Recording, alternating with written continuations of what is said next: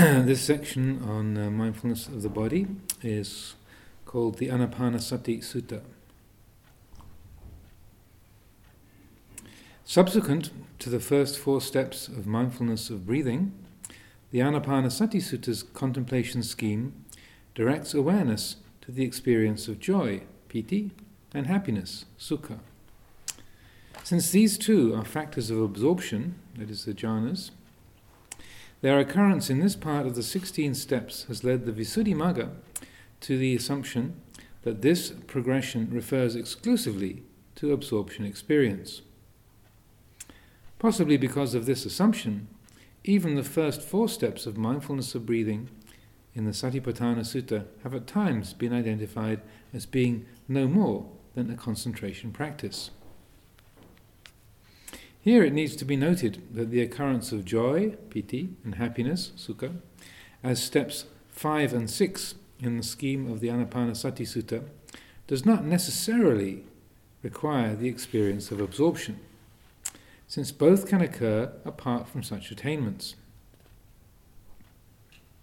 According to a verse in the Dhammapada, for example, joy, piti, can arise as a result of insight meditation. Thus, awareness of the breath while experiencing joy or happiness is not necessarily confined to retrospective analysis after emerging from an absorption attainment, nor to the stages of calmness meditation immediately preceding such attainment. As is often the case, you have the commentarial tradition taking a particular reference and then making an interpretation, or sort of fixing it. And these two qualities, piti, joy or rapture, and sukha, happiness or contentment, pleasure, they, even though they are labelled as part of the sort of jhana factors, which there's 5 jhana factors: initial and sustained thought, vitakka and vichara, and then piti is rapture, sort of energetic, positive feeling, particularly associated with the body, and then sukha, quality of contentment or a more kind of calm and stable kind of happiness. Piti, sukha, and ekaggata is one-pointedness. So those are the 5 factors of jhana, and as is the description of the usual progression of the development of jhana is that in first jhana you have all 5 factors, and then second jhana, vitakka and vichara have fallen away, you have piti, sukha, ekaggata. Then third jhana, piti has fallen away, you just have sukha and ekaggata, contentment and one-pointedness. And then in the 4th jhana you just have one-pointedness and equanimity. So those are the sort of standard way of describing the factors of jhana. And then what you have here is he's saying that Visuddhimagga is saying, well, because you've got in the description of mindfulness of breathing that when it's talking about looking at the breath in terms of feeling, so that the first group, first approach to mindfulness of breathing is in terms of the body. The second group of 4 qualities refer to the breath in terms of feeling, and amongst that you have piti and sukha. And then the Visuddhimagga is saying, therefore this must be just about jhana. But what the Venerable Analayo is saying was like, well, not exactly, because there's plenty of times that the mind is described by the Buddha as experiencing joy or contentment or happiness without there being a quality of absorption there.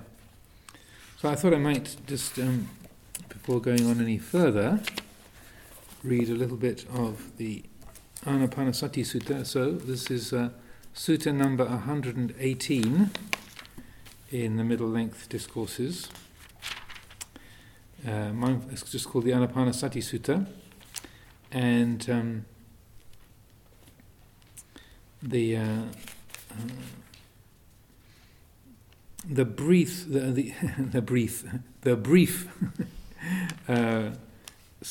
description, which I'll go through, and it's a list of these 4 groups of 4. And each of the groups is relating to one of the 4 foundations of mindfulness, the 4 satipatthanas. So the first one relates to the body, the physical side of it. The second one relates to feeling. The third one relates to mind, and the fourth one relates to impermanence in particular, and or the sort of contemplation of the fourth Satipatthana, Dhammanupassana. Either you can sometimes referred to as mental objects, but in this respect, it's very much referring to the nature of the breath seen through the perspective of wisdom, and in terms of Dhamma with a big D. So I'll just read this through to give you a sense of these, what they call the four tetrads, or the four groups of four, and you'll see how they relate, or you'll have a sense of how they relate to the four Satipatthanas. Contemplation of the body, contemplation of feeling, contemplation of mind, and contemplation of Dhammas. Breathing in long, he understands I breathe in long. Breathing out long, he understands I breathe out long. Breathing in short, he understands I breathe in short. Or breathing out short, he understands I breathe out short. He trains thus. I shall breathe in, experiencing the whole body of breath. He breathes out. He trains thus. I shall breathe out, experiencing the whole body of breath. He trains thus. I shall breathe in, tranquilizing the bodily formation. He trains thus. I shall breathe out, tranquilizing the bodily formation. So that's kaya, or rupa, the body. So secondly, feeling. He trains thus. I shall breathe in, experiencing rapture, piti. He trains thus. I shall breathe out, experiencing rapture. He trains thus. I shall breathe in, experiencing pleasure, sukha. He trains thus. I shall breathe out, experiencing pleasure. He trains thus. I shall breathe in, experiencing the mental formation. He trains thus. I shall breathe out, experiencing the mental formation. That's the citta sankhara. He trains thus. I shall breathe in, tranquilizing the mental formation. He trains thus. I shall breathe out, tranquilizing the mental formation. Then, thirdly, he trains thus. I shall breathe in, experiencing the mind. He trains thus. I shall breathe out, experiencing the mind. He trains thus. I shall breathe in, gladdening the mind. He trains thus. I shall breathe out, gladdening the mind. He trains thus. I shall breathe in, concentrating the mind. He trains thus. I shall breathe out, concentrating the mind. He trains thus. I shall breathe in, liberating the mind. He trains thus. I shall breathe out, liberating the mind. And then lastly, the Dhammanupassana, the foundation or the Satipatthana based on Dhamma. He trains thus. I shall breathe in, contemplating impermanence. He trains thus. I shall breathe out, contemplating impermanence. He trains thus. I shall breathe in, contemplating fading away. He trains thus. I shall breathe out, contemplating fading away. He trains thus. I shall breathe in, contemplating cessation. He trains thus. I shall breathe out, contemplating cessation. He trains thus. I shall breathe in, contemplating relinquishment. He trains thus. I shall breathe out, contemplating relinquishment. And then the final paragraph says, Bhikkhus, that is how mindfulness of breathing is developed and cultivated, so that it is of great fruit and great benefit.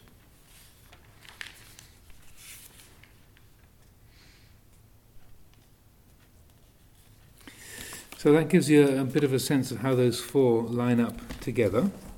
And let's see, just then to carry on.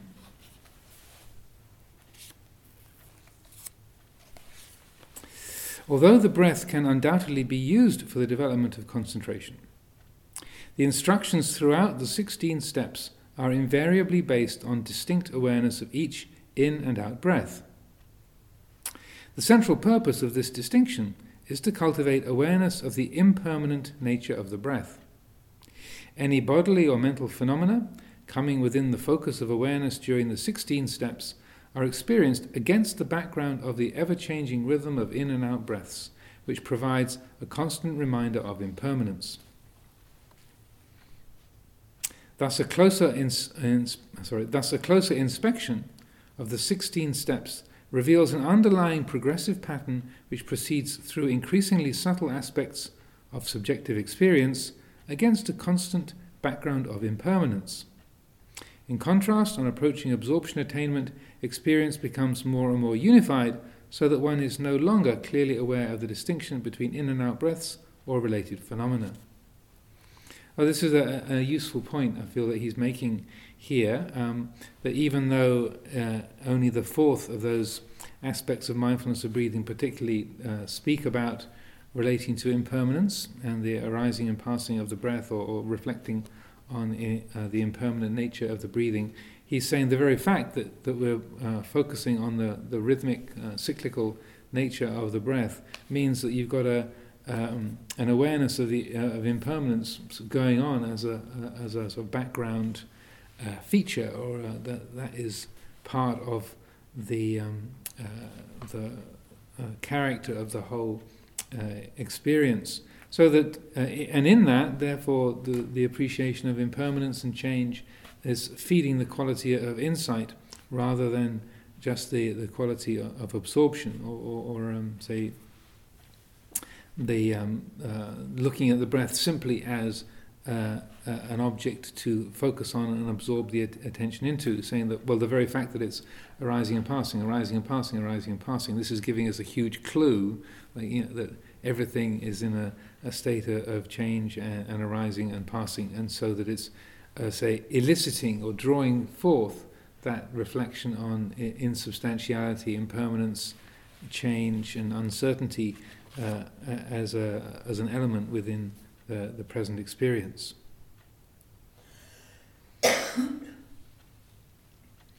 The basic difference between mindfulness of breathing as a samatha, concentration, or as a vipassana, insight practice, depends on what angle is taken when observing the breath. Since emphasis on just mentally knowing the presence of the breath is capable of leading to deep levels of concentration, while emphasis on various phenomena related to the process of breathing does not lead to a unitary type of experience, but stays in the realm of variety and of sensory experience, and thus is more geared towards the development of insight. These considerations suggest that the 16 steps are not solely a concentration practice, but also introduce an insight perspective on the development of the mindfulness of breathing. And I would definitely say that corroborate that also, because that fourth of the groups of four, the fourth tetrad, as I was just quoting it, you have that the way that it's worded. I shall breathe in contemplating impermanence. I shall breathe out contemplating impermanence. That it's I shall breathe in contemplating fading away, breathing out contemplating fading away and cessation, so relinquishment. So that whole of that fourth tetrad is about recognizing that anything that's come into being has ended. What arises passes away. This is ceasing. This is ending. This isn't substantial or permanent. And the standard, or one of the standard expressions of stream entry, is that insight into impermanence. Yankinchi samudaya dhammang sabantang nirodha dhammanti. Whatever is subject to arising is subject to cessation.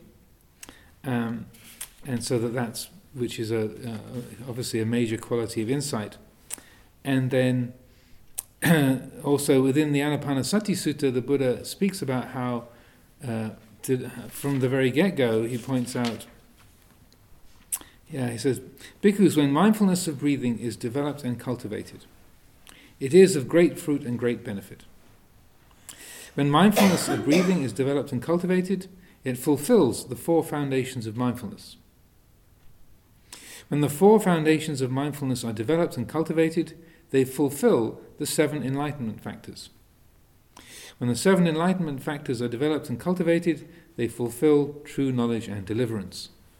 So, right there you've got a very clear progression that the Buddha's speaking about, that it's the development of mindfulness of breathing is feeding right into the development of the enlightenment factors, the bojjhangas, and then that leads to their fulfillment leads to liberation. So it's very pointedly related to the development of insight and liberation, rather than just developing concentration and the deep qualities of absorption, which the Buddha says these are wholesome qualities. These are say, like the Brahma Viharas. They are radiant, they're bright qualities, they're wholesome, but they are conditioned. They are born and impermanent, unsatisfactory, not self, so that they are a pleasant abiding, but they're not a state of enlightenment. So before going on, any particular questions or comments, reflections? Yes, James. When you're focusing on the breath, if you're wanting to contemplate anicca, do you just observe like intuitively, or are you supposed to use your mind to think about it? This is arising, passing on? Either way, you can. A few words here and there can help. Just to note now and then. Oh, the breath is changing. This is the experience of change. And then often with using little verbal reflections or ways of noting like that, it's good to change the terminology, change the words, because the mind, if you just keep repeating the same words very quickly, just it switches off and they lose their meaning or lose their strength. So that just keeping that insight fresh. But if the attention is acute enough, and there is that like a direct apperception, a direct knowing of the quality of change, then you don't need that sort of leverage. But if the mind is just sort of not appreciating that, or is losing touch with that, then that occasional little reflection is helpful. It's just like when I forget which sutta it is, but the Buddha speaks about the conditioned nature of all of the jhanas, and developing insight around states of absorption, and he says over and over again, but this is but then the meditator reflects, this is conditioned and thus gross, and there is that which is beyond it. So with first jhana, second jhana, third jhana, fourth jhana, then the arupa jhanas too, that this is conditioned and thus gross, but there is that which is beyond it. And he says all the way up till the upper levels of the arupa jhanas, not that this is probably an everyday problem or issue for most of us, but he says that up to the level of neither perception or non-perception, you can reflect, the mind can reflect in that sort of verbal way. This is conditioned and thus gross, but there is that which is beyond it. All the way up to the realm of infinite infinite space, the realm of no-thingness, the realm of infinite consciousness and such like. The mind can still reflect in that way, but at the level of the neither perception or non-perception, neva sanya na sanya, and then the highest level of absorption, of cessation of perception and feeling, so that it's impossible to reflect in that way. The mind is at too acute a degree of refinement to form that kind of reflection. So it's so totally one-pointed and absorbed and and non-conceptual that the mind can't form that reflection. But below that level, it's still say, well, this is even this infinite consciousness, or this realm of no-thingness. This is conditioned and thus gross, but there is that which is beyond it. So if you're in a very pleasant state, you keep reminding yourself that this is impermanent. If you want, to support liberation, that sometimes there is the inclination. If you're really enjoying your day at the beach, you don't want to remind yourself this is all going to come to an end. But to develop wisdom, to in a sense hold those experiences in a more skillful way, so that they are not obstructed by I-making and mind-making. That is what, in a way, also makes them more useful. They become a source of insight, but also it counteracts that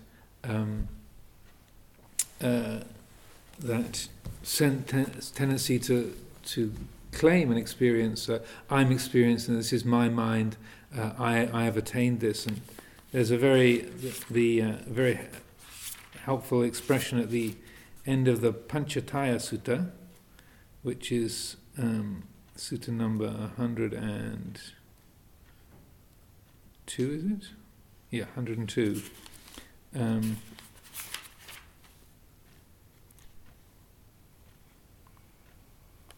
Oh yeah, this is the one about this is conditioned and thus gross. So I can read this. This is a very useful little passage where he says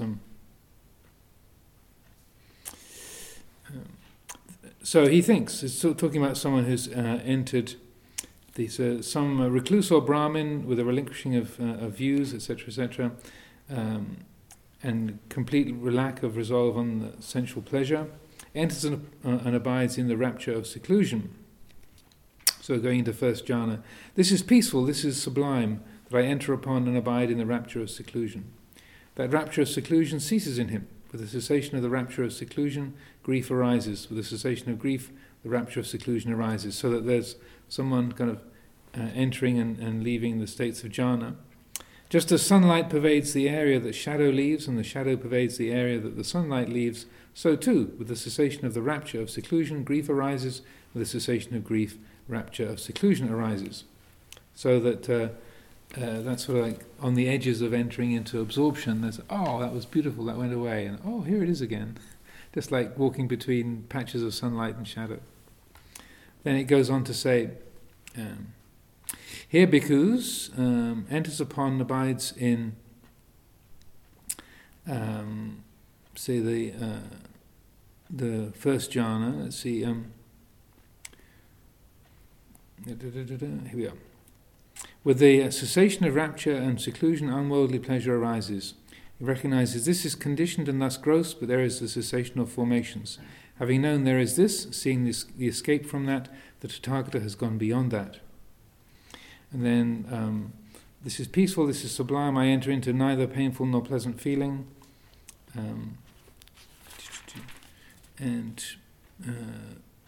With all of these different degrees of refinement, the same reflection is this is conditioned and gross, but there is the cessation of formations. Having known there is this, seeing the escape from that, the Tathagata has gone beyond that.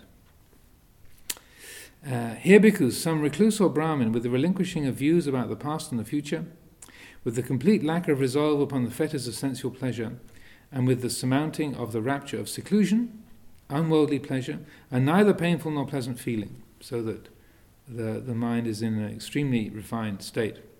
He regards himself thus: I am at peace, I have attained nibbana, I am without clinging. The Tathagata bhikkhus understands this thus. This good recluse or Brahmin, with the relinquishing of views about the past and future, regards himself thus. Certainly this venerable one asserts the way directed to nibbana, yet this good recluse or Brahmin still clings, clinging either to a view about the past or a view about the future, or to a fetter of sensual pleasure, or to the rapture of seclusion, or to unworldly pleasure, or to neither painful nor pleasant feeling.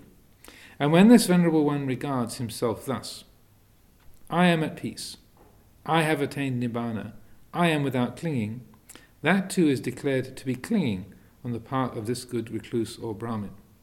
That is conditioned and gross, but there is that cessation of formations. That is conditioned and gross, but there is the cessation of formations.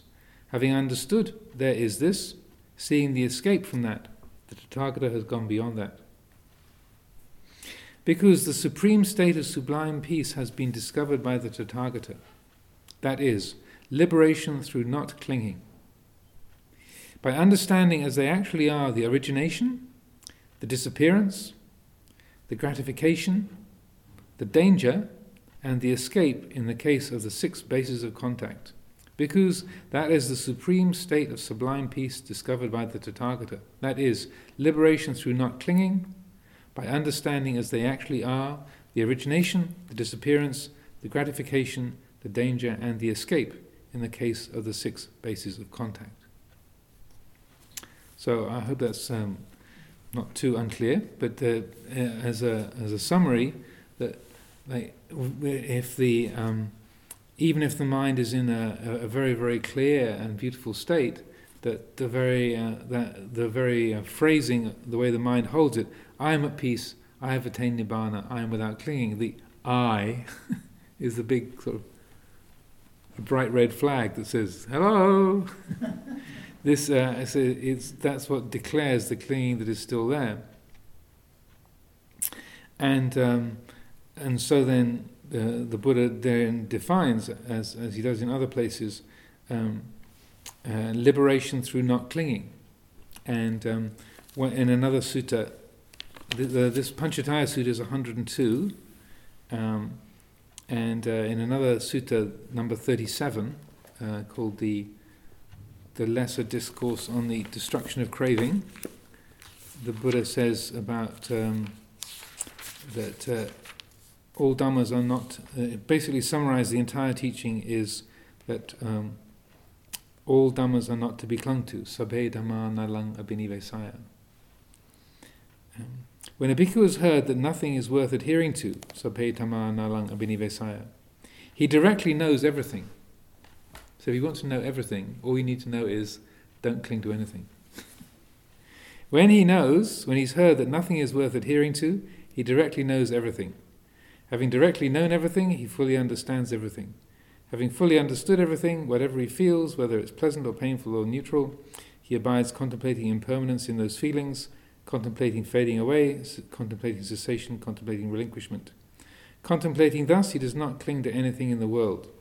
When he does not cling, he is not agitated. When he is not agitated, he personally attains Nibbana. So that, what this points to is that clinging is the problem. That's the troublemaker. And then the Buddha is pointing to over and over again, it's not to do with the refinement of the state, whether the mind's in an absorbed state or not in an absorbed state, or what is he absorbed into, but rather what's the quality of clinging.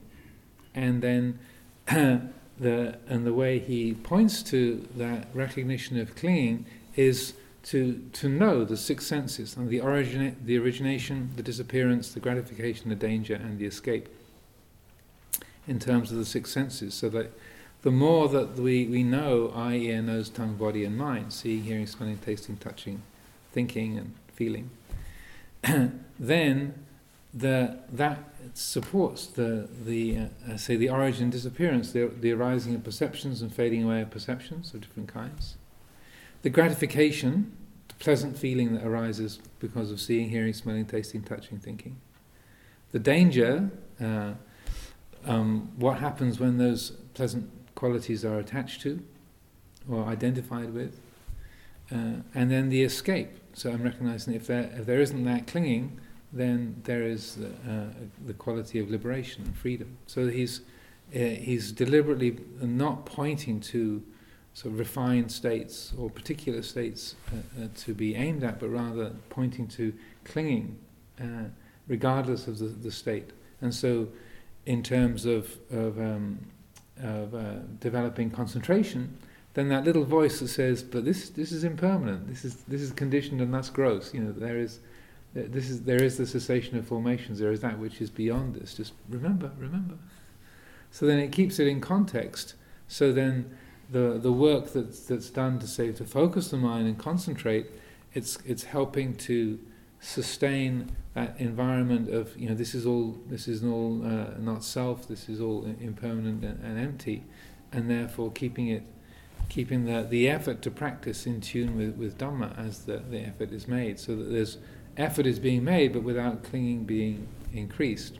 So then the effort, the work that's done in the meditation then helps to reduce clinging and to support liberation rather than increase clinging, which sometimes the development of strong states of absorption, or that when the mind gets quite adept at concentrating, it can be really nice to hang out at the beach, hey. You don't want anything to come along and interrupt your enjoyment. And so even though it's when the mind is very focused or very bright, it can be quite wholesome, it can be quite innocent. My mind's not absorbed in anything unskillful. It's very wholesome and beautiful. But the very locking in of the attention on that and the unconscious claiming of it as I'm experiencing, this is mine, this is really good, and I want to keep this. That then creates all sorts of obstructions in the present, and also creates conditions for more obstruction in the future. I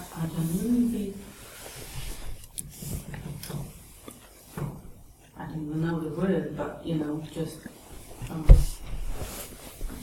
I just use better.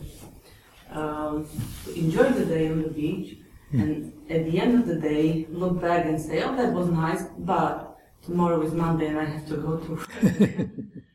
But not enjoy it while it's there, because it was good and it was wholesome and it was present. So why not? Well, as long as there is reflection afterwards that it is conditioned and it will not be like that. Because it's good to explore these things and see, well, what's the effect if you arouse that kind of reflection on impermanence and emptiness while it's happening. What's the effect? If you choose not to, but then what's the effect? So then we find out for ourselves. Okay, what's the difference between reflecting while you're at the beach or just after the day at the beach is over? Then you see for yourself what the impact is. So because it's not the case that the Buddha, every time he's talking about developing concentration, he's talking about arousing that consideration. It's less common that he talks about arousing that insight into impermanence while the absorption is going on. But from time to time he does, so that it's good to experiment and see what effect that kind of consideration has. And particularly for, I tend to find that when the I-making and mind-making habit is identified and seen more clearly, that also tends to make actually it helps the concentration in a strange way. That the more there's a conscious letting go of self, then the clearer the mind becomes. Okay, so to continue a little bit.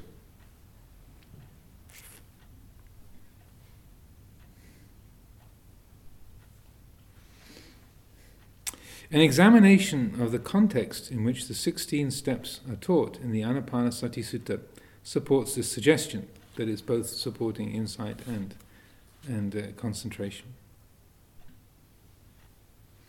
According to the introductory section of the discourse, the Buddha's rationale for giving this discourse was to demonstrate to a group of monks who were already using the breath as a meditation object, possibly as a concentration exercise, how to develop it as a satipatthana. So that was just the quotation I read earlier about how it fulfills the satipatthana and then it fulfills the factors of enlightenment and liberation. That is, the Buddha took up the breath as a meditation object in order to demonstrate how sati can naturally lead from mindfulness of breathing to a comprehensive awareness of feelings, mind, and dhammas, and hence to a development of all satipatthanas and to the arising of the 7 awakening factors. Thus, the main purpose of the Buddha's exposition was to broaden the scope of mindfulness of breathing from awareness of the bodily phenomenon, breath, to awareness of feelings, mind and dhammas, and in this way employ it as a means to gain insight. In view of this, it seems reasonable to conclude that the purpose of the 16 steps of mindfulness of breathing, described in the Anapanasati Sutta, and by implication the purpose of the 4 steps of mindfulness of breathing in the Satipatthana Sutta, is not restricted to the development of concentration, but covers both calm and insight. And if you wish, you have a look at the copy of this book. It's got a very nifty diagram of all the 16 stages of the Anapanasati, and so grouped into the 4 groups of 4 and so forth. So he's got a few handy little diagrams in this book if you search how to copy to explore that. Any question? Yes. I was wondering to what extent the order of the 16 stages matters, because in my experience one can start at the beginning with just noting long in and out, or short in and out, and then maybe look at feelings without looking at the whole body, or look at Anicca right away from the beginning. And because some teachers seem to say that you should go 1, 2, 3, 4, like that, but do you think there's any relevance whatsoever to the order? Like many things, I think there is a relevance. There is a relevance to the order, but nothing is fixed, and so that if you get too systematic, I think it's got to be 1, 2, 3, 4, 5, 6, 7, 8, 9, 10, and no, I can't go on to even if some particular experience sort of matches. That's a stage 11 experience. Well, I haven't done 7 and 8 yet, so I can't focus on that. But that's what's actually arising and is sort of dominating the attention. Then Ajahn Chah would always encourage just working with what's present, and that if you try and force the mind into some sort of neatly packaged system, it just won't go. It doesn't fit. And that, as we often have said in these readings with the commentaries and the Abhidhamma, they like everything in neat little boxes. ABC, 1, 2, 3, everything in its neat little compartment. And the mind and the world continually refuse to get organized in that way. And so it was also one of the reasons why Ajahn Chah didn't like to talk a lot about, say, the 16 stages of Anapanasati or the 16 stages of insight that you get described in the Visuddhimagga, that the Mahasi Sayadaw method that they speak about a lot, very, very specifically the progress of insight through those 16 stages. And Ajahn Chah tended not to make very much of that, because he'd say, well, everyone is different, and sometimes someone will experience stages 1, 2, 3, and then they'll experience stage 9, and then 14, and then 7, and it doesn't go in the order that it's there in the book, and then they get filled with doubt, like, well, how can I be experiencing this, because I haven't got to that stage yet, but this is what's happening. And he would recognize, well, sometimes stage 7 does happen after stage 13, or stage 11 comes before stage 3. That you can't. It doesn't work in a systematic way. And if you try and sort of force your mind, or try to judge your mind, or sort of make it fit into that prescribed pattern, then you just end up making a lot of difficulty for yourself. I don't know if you're aware of the story in the Greek myths of the bed of Procrustes. It's called the Procrustean bed. So this was I forget exactly why he did it, but there's not usually a lot of reasoning. It's very convincing. Anyway, this guy had a guest house, and when people came to stay with him, he had this bed that he claimed it fitted everybody. Everybody who came to stay in his house, it fitted perfectly. And his name was Procrustes. But if you got onto the bed and you happened to be very tall, like Venerable Anejo, it's nearly 2 meters tall. So if Anejo climbs onto the bed and says, "Oh dear, his feet are hanging over the edge," in the middle of the night, Procrustes would come along, just saw the legs off at the ankle, so that he fits the bed now. This bloody, blood gushing out all over the sheets, but he fits the bed. Or if Venerable Isaro, who's not 2 meters tall, he comes along and says, "Oh, thank you very much. Happy to spend the night here." And he says, "Oh, you don't fit the bed," so he would kind of put the manacles on the hands and the feet and stretch them out, so that all the bones and the joints are stretched to fit the bed. So that's called the Procrustean bed. So you're stretching the thing to fit the form, and so that's what these kind of structures they can be like that, and if we take a very rigid approach, oh no, in the Abhidharma it says this, or no, in the 16 stages of insight it's like that, or no, that can't be real rapture because you haven't got you haven't got past that stage of the short breath yet. But if that's what you're experiencing, there it is. So it's far. I feel it's far more sensible just to be using those kind of outlines as a sort of reference point, but pay more attention to what your own experience is and how things are working in your own mind and body, and not trying to fit your own experience into that pre-organized or so pre-arranged pattern, because it just keeps refusing to be that way. The universe keeps revolting. It's anicca, it's uncertain.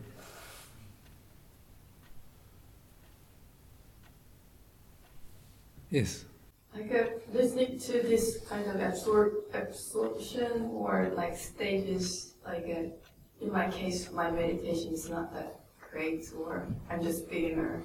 But the strange thing is when I feel like some happiness, or when I feel a little bit of joy during the meditation, or when I realize that okay, my meditation is getting a little bit better than last month, or something that kind of experience. Immediately something happens to trigger my anger or hatred, and then the frustration is more so frustrating than ever. So it's like a kind of like TikTok, like this, and then a little bit deeper happiness, and then a little bit deeper frustration, and a little bit deeper happiness, and then a little bit deeper hatred or anger, or so sometimes it's really overwhelming, because when I feel the happiness, it's really overwhelming happiness, and then when I feel the hatred or anger or really frustration, it's so deeper than ever. So like it feels like something can smell my joy, or because if someone triggers my anger, I think that did that someone smell my joy? So did she do that on purpose? Did she smell something that kind of this pattern? Well, there is a saying in the Mahabharata. There's a saying where say the gods cannot stand human beings to have too much joy. They always come along to put some poison into the cup of happiness. That's what why, I don't know. But it's an interesting phenomenon. And there's two things there, from what you're describing. One is that, because also something like Mahabharata, it says the gods come along and add some poison to the cup of joy.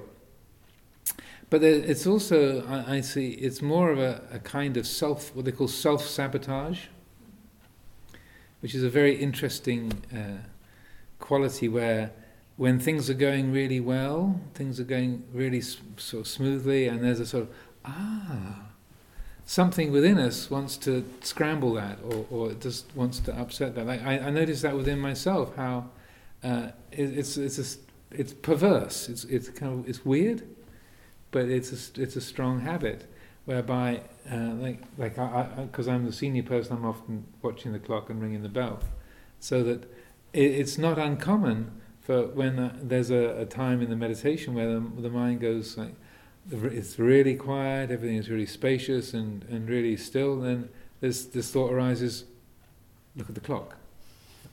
Why? There's no need to look at the clock. It's like we haven't been sitting here that long, but something is saying, look at the clock. And it's that self-sabotaging reflex. So I'm really interested in that character. I'd like to meet him or her.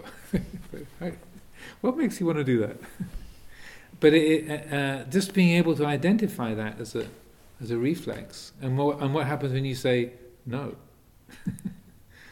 to that which wants to come along and scramble things.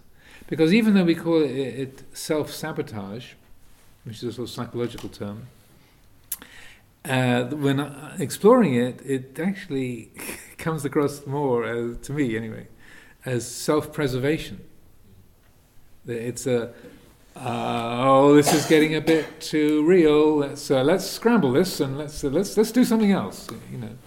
Because it's like the self-centered habit, the kind of ego-centered mind is feeling its power slipping away. It's like its voter base is disappearing. And so it's like, do something to get back in power, get away from that which is threatening my supremacy or the I as the central and controlling thing. So let's do something to interrupt that insight. And this happens for many people in all sorts of different ways that you can you can see it operating in different, either small little momentary instances or on a larger scale, with whole sort of life choices about, well, things are going really well, things are, it's really great, life is really comfortable, and I'm feeling really content. I think I'll buy a house. What? And the people can be, like, why do I want to buy a house, Ajahn? Everything. Finally, I got all my debts paid off, and my life is going really well. My practice is really smooth. I just decided. I just bought a house. It cost me 400,000 quid. I've now got a massive mortgage. Why did I do that? And I'm just using that as an example. And people. Or I just got pregnant. How did that happen? I was just got my last batch grown up, and now I've got another one on the way. Why? And that it can be completely unconscious, or it can be quite conscious. But often it's that the I, me, my feeling that doesn't want to lose its control, and so then sometimes that depth of reaction, like no, I want to get away from this. It's proportional to the depth of insight. That this really isn't me or mine. Quick, scramble that, cover it up, do something, get busy, go read a book, argue with someone, complain about the weather, something, anything, and it's really, I find, quite intriguing to watch. Because when the mind is moved like that, it's really that energy behind it is quite. It's revealed by the fact that something he doesn't really care what to get excited by or upset by, or anything will do. And sometimes I'll notice this sort of hunting, like looking. There's got to be something I can get an identity out of, and like something I can attach to, or chase after, or resent, or fear, or something, and it looks in all sorts of different directions. And sometimes you just sit there going, no, and then you keep letting go of that, and not giving it any fuel, not letting it, whether it's going to something to desire, or something to get annoyed with, or something to have an opinion about, or a regret about, or a plan, and you keep saying no. Then eventually what happens is like, actually I really should do such and such. You see the mind goes after some object, and then on almost sort of in the background you can feel the sense of phew, got out of that one. Like the ego has got a reprieve. So, just being able to watch that dynamic happening, to be able to, because even when there's a sort of violent reaction, like, I really hate that, there's something that knows that, I really hate that feeling. And to, at that time, to be as fully conscious as possible, this is that angry, reactive feeling, that's what this is. Look at that, interesting. So that you're not suppressing it, or creating self-criticism out of it, or resenting the fact that it's there, but then, oh, look at that one. And then, in my experience, that's what helps to say, keep withdrawing or dissolving the causes for that I-making and mind-making, and to just let those reactions happen. You're not feeding them, you're not suppressing them, and also you're not getting interested in them. So, oh, it's that one again. Okay. To not even get too worried or concerned, not too interested, and then it sort of, you get like a burst of energy, like a burst of reaction. And, oh, good, there it goes again. Okay, that happens, and then that you're letting go of those effects of those past causes, but you're not planting causes for that same kind of reactivity again for the future. We're weird creatures, us humans. Yes, Mariana.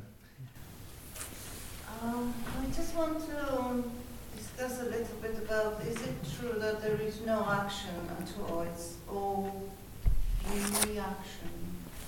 Do something in accordance with what you're explaining here.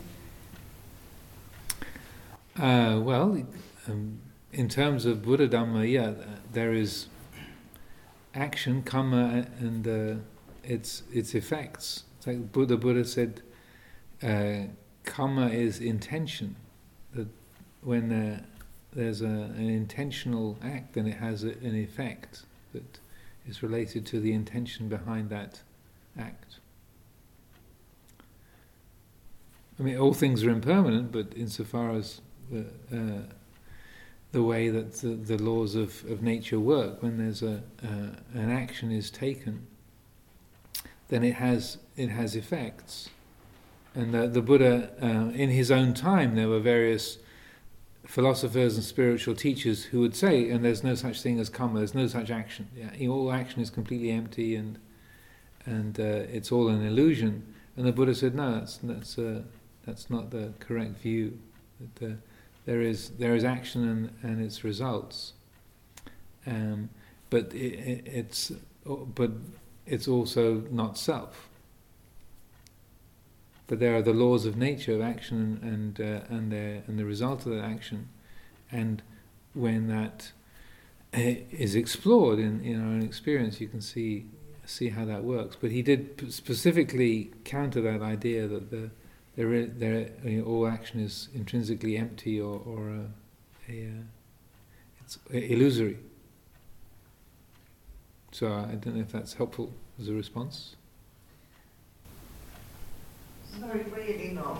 No, I not.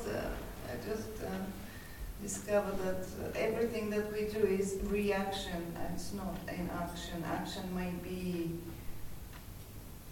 for convenience to on a commercial level or whatever, but it is a reaction to something that is unknown because we have no ability to know it. I wouldn't put it quite that way myself. The more there is mindfulness, then the more the action is based on an understanding or an attunement to the way things are. You can't name all of the attributes of nature or all the karmic influences going into a particular moment, but when, at least the way I use the word reaction, there's a kind of unconsciousness there. But the more that there is, the more there is mindfulness and wisdom, then the more that the way that the mind responds to the conditions of each moment is based on an attunement to what's going to be attunement to the reality and what's going to be beneficial, what's going to be harmful. So it's not just automatic or blind. I mean, it's based on what's experienced in actions to greater or lesser degrees, but it's not fixed or it's not blind if there's And the more there is wisdom, mindfulness, then the more that the choices that are made lead towards benefit for oneself and for others.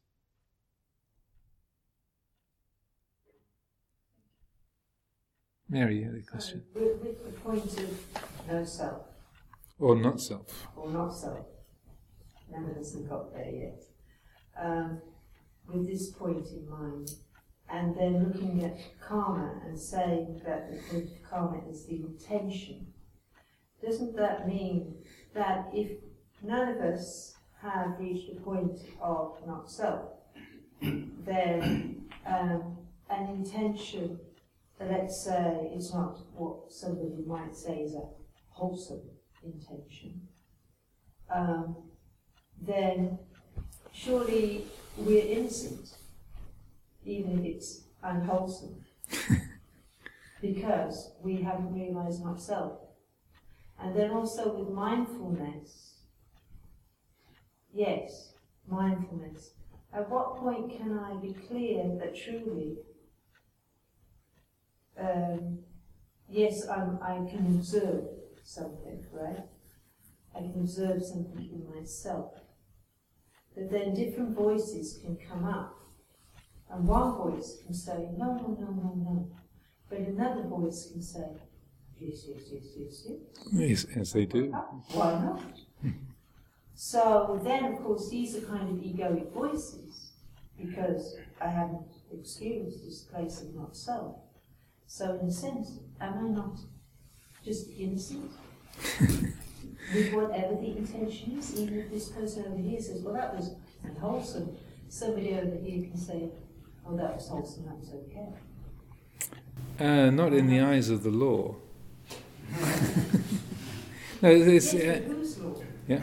Well, the people who are with the blue uniforms and the hats. Yes, but what can be law in one country Yeah. may not be law in another. Yeah. In Saudi Arabia, if you take something, they chop off hands. So here we don't do that. Well, it depends. The way that I mean, it's a large question, but the way that the Buddha spoke about it, there's two different kinds of sila. There's the natural sila and there's prescribed sila. So natural sila is the first 4 of the 5 precepts.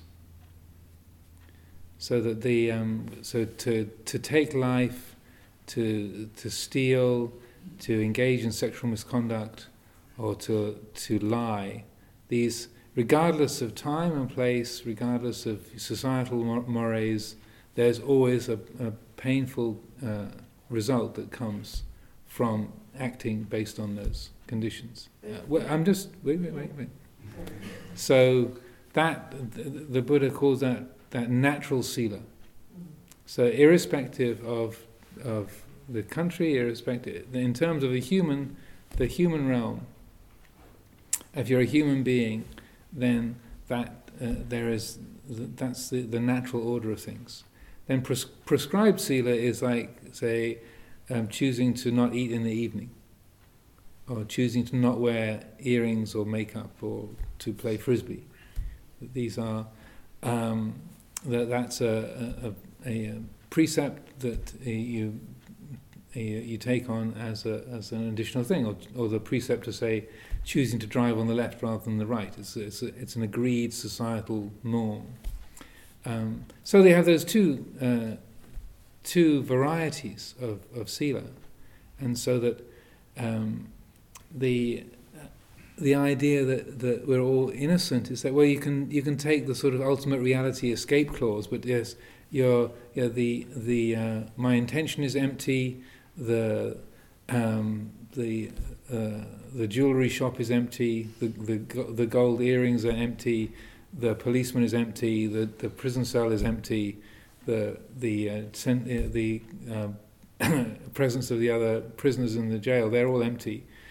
True, but on the surface level, the level of conventional reality, you still got the police, the court, the prison. Those are the perceptions that are going to result from stealing the jewelry. Yes, but for example, somebody might steal something cannot get stolen, whereas say, say here somebody might sell something of value and maybe they don't get caught. But in, say, another country, you can have a situation whereby a child can steal food because they're starving and they get amputated. And then maybe they steal again and they have another limb amputated. Their intention was merely to get food to eat. What are you asking then? So, my initial question was, aren't we all innocent? Well, on the ultimate level, you can say everything is not self, but on the conventional level, it's like, no, we're not all innocent. It's like there's a wonderful Calvin and Hobbes cartoon. It says Calvin starts off by saying, "Nothing I do is my fault." And I have to try and remember that. He says, I'm the diseased result of a relationship of toxic codependency. So, therefore I'm not responsible for any of my actions. And then Hobbes, the tiger, kind of gives him this look, sort of. One of us needs to have his head stuck in a bucket of iced water.